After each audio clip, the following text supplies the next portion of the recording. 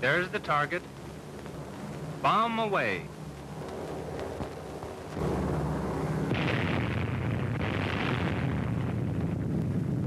There it goes. The fourth atomic bomb has been successfully detonated. First you see a blinding flash. Then comes the hemispherically shaped cloud that expands rapidly just behind the initial pressure wave. There is the ball of fire, growing and rising above the clouds and smoke of the explosion. Although obscured during the first few seconds, the ball of fire is still visibly red hot.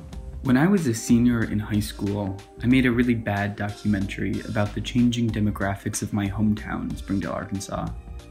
Maybe the only notable part of that project is an interview I did with some of my classmates. They had just started a band called Mark Harmony, and they were shockingly good.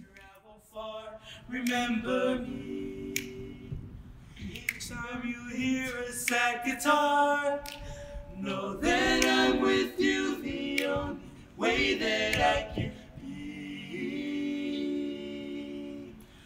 Remember me, me, me. In the 2 years since I've recorded that music, Mark Harmony has exploded online. They now have nearly 5,000 followers on both Instagram and TikTok. The thing is, though, Matt, RC, Reagan, and Cairo aren't just excellent musicians. The way I would describe Mark Harmony as a band is first, we're not just a boy band, we're a Marshallese boy band. That's Matt, one of the band's singer-songwriters and the jokester of the group. The Marshall Islands are a small Pacific island chain made up of 29 atolls. All of us are Marshallese.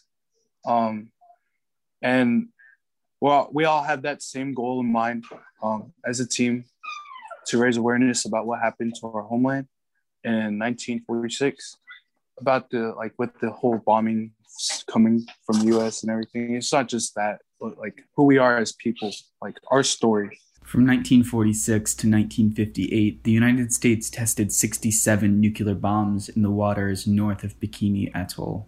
But here, you could tell it leaves it's not only part of our nuclear legacy, like our own dark nuclear legacy. It's pretty much in our DNA now, right? As Marshallese. My high school friend Dexter now lives and goes to college in the islands. He's pursuing a degree in medical laboratory science to become a women's health doctor there. The Marshall Islands report that women are 10 times more likely to be diagnosed with cervical cancer than anywhere else in the world. So the U.S. already had control over the Marshall Islands after taking it back from Japan during World War II. And during that, they went to Bikini Atoll, and they asked our traditional chief, our Iroj, that this testing would be for the good of mankind. Our chief went forth with it because this foreigner says it'll be for the good of everyone. So it's all in the hands of God, right? There was about 160 inhabitants in that atoll, and they were all displaced. On March 1st, they dropped Castle Bravo. And that bomb was 1,000 times stronger than the bomb they dropped on Hiroshima. And to this day, you can still find accounts of our elders and how they were on nearby atolls, and how it was almost like a second sun was present that day. Whereas, as the late minister Tony DeBroom said, it's like you put a glass bowl over the earth, then you pour blood on it. The skies were just red. The fallout from Castle Bravo caused widespread environmental contamination. People had burns, blisters, and hair loss almost immediately following the testing. Cancers became all too common.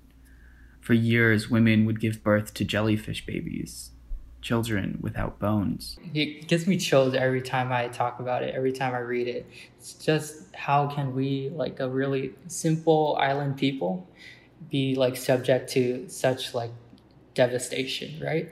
By 1979, the Republic of Marshall Islands became sovereign from the United States.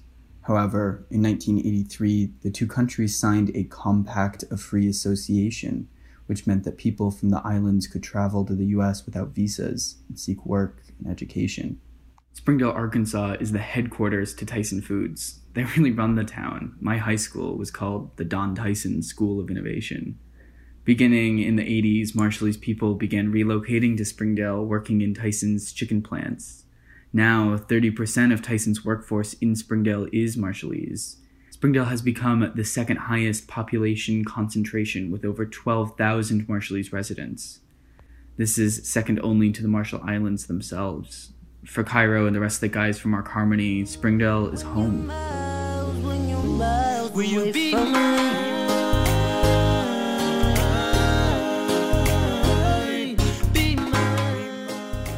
You see it in the community how people support each other, and you know, the way it's kind of like a family community. And I see it with the way the people that live here support us. Through a sponsor, the band is supposed to make a trip to the islands. For everyone except Cairo, it would be their first time visiting their homeland.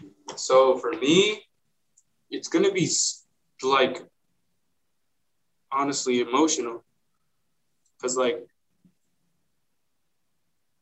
I know I've never been there, but like I could still feel their love for the island. They cherish the islands with all of their hearts. In the meantime, the band has been working digitally to support the community through the COVID-19 crisis. The Marshallese in Springdale were one of the hardest hit communities in the country. The United States ensured in the Compact of Free Association that the Marshallese people could not take legal action against the government. Without accountability or regard for the people living there, the U.S. produced one of the most serious nuclear fallout crises in history, and was able to sweep the consequences under the rug. All of this at the expense of a peaceful island people. It's time the story was told.